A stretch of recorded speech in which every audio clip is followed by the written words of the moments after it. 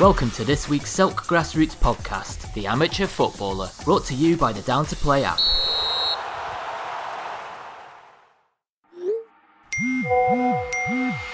Keep it simple. Get Down to Play today, the UK's leading app for next game availability. Download Down to Play from the App Store and Google Play.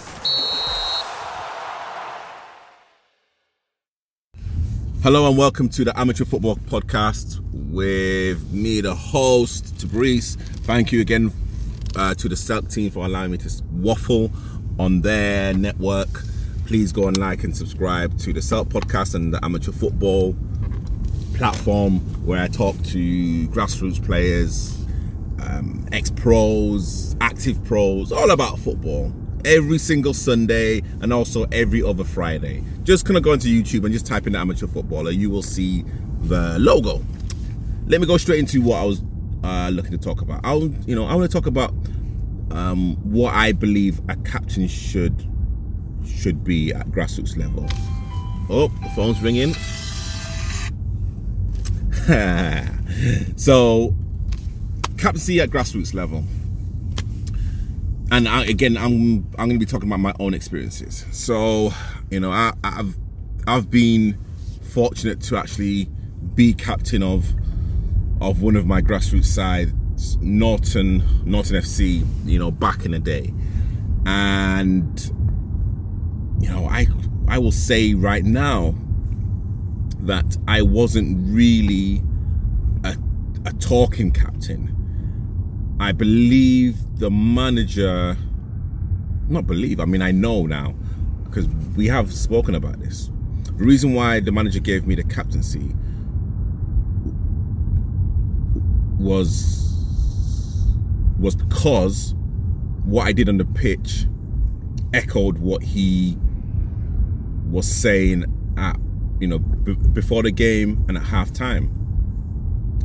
And if there's someone on the pitch that's following your instructions to a T and also going above and beyond on the pitch, then that's a player that you want really to represent the club. And I've always gone on the premise of, even when I was picking my captain, when I was manager, I've always gone on that premise. You don't have to be the biggest talker to literally be the loudest on the pitch. And again, it's all about executing the instructions and doing them well, and again, just leading from example. There are other managers and there's other people that would probably look at that differently. That would say, a captain needs to be vocal. They've got to be not boisterous, but they can have to be loud. Which, hey, you know what? Sometimes a team may need that, but like sometimes that particular player, she or he, may be forced into being loud and vocal just because they are captain. And I've seen people, I've seen players, especially when certain things are not going their way, feel because they're captain, they have to say certain things.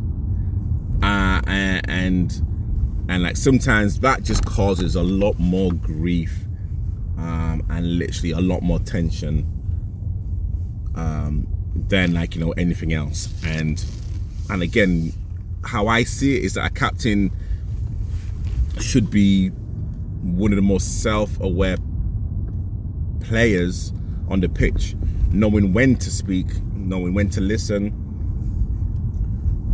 and again, being also a voice for the players when the players are a little bit unhappy for whatever reason. Could be with the management, could be with hey, let's stick to football. There could, there's a few players that could be unhappy with the management. It's kind of up to the captain for me to be their represent, to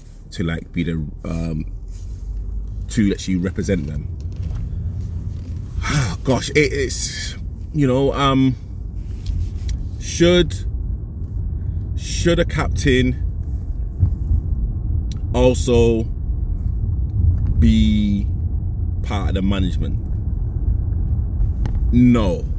I think that undermines a lot of the players in the squad. I've seen, and I'm sure you guys probably know teams as well, where the management structure is the manager, and sometimes the manager is even the captain or even vice captain, and that just breeds just a lot of distrust and a lot of disrespect as well, because players can look at that and think, well, you as the manager stroke assistant captain or captain want to hold this power to yourself, and you don't want to relinquish anything. And especially when the results are not going your way, that can just cause a lot of problems, 100%. And I kind of firmly believe that a manager, yes, they can have their captain and possibly vice captain, but sometimes there's other senior players there that also may have a POV that the captain may not see, and it's kind of really important that those players also get heard. And get heard? Yeah, get heard. Or be heard. Get heard, be heard. So it's a there's a kind of fine line with this captaincy at grassroots level. There's some people that will literally take that power and literally use it, and use it well. And there's some, and another phone call.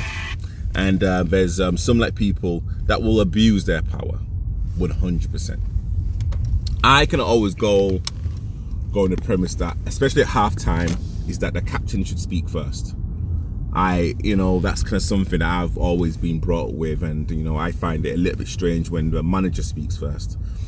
The reason being, is that the captain has played the game, and she or he can look around and actually see exactly what is going on, and they are in the thick of the battle.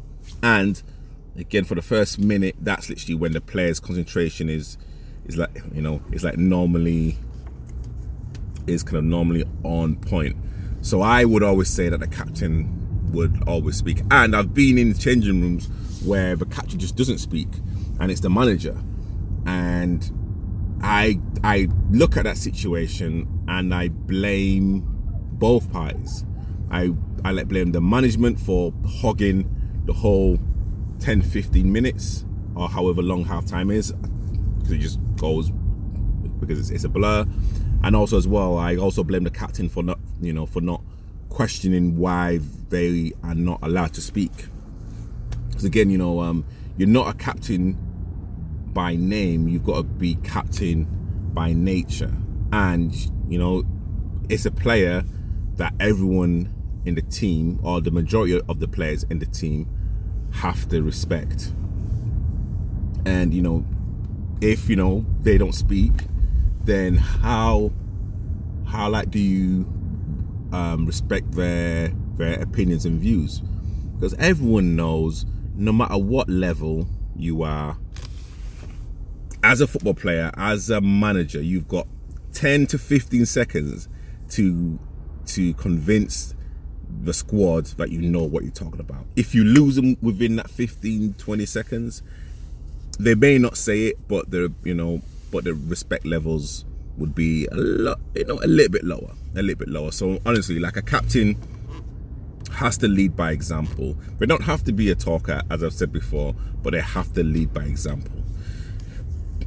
When I was captain, I enjoyed the role. I felt that I thrived with that responsibility. I I don't like, funny enough, well, not funny enough, but I don't like being center of attention. Funny enough, I know people are like, are you sure? Trust me, I don't. But I love the pressure. I love the responsibility that, you know, people are looking at me to actually guide or to drag this team through certain games. Honestly, you know, that's literally why I love football, and literally having the added responsibility of kind of being like captain. Oh man, you know what? That, you know, I was really in my element. And there's some people who I know where the captaincy is not ruined them, but, you know, it's just been an added pressure, and it's a pressure that they just don't need. Not saying that you're going to be playing well every single week, but if certain things are going wrong within your position, and then you're captain, and then you're not speaking about it, then the captaincy is just, you know, it's just watered down. And again, you know, management will have to look at why they chose that particular person to be captain, and also the captain themselves would have to look and say, okay, well, I know I'm strong enough, but at this present moment in time, me being captain, should I just be concentrating on just kind of getting my position back, or just focusing on like my game? It's, you know, it's a double-edged sword. Do I think captain should be changed throughout the season? 100%. I think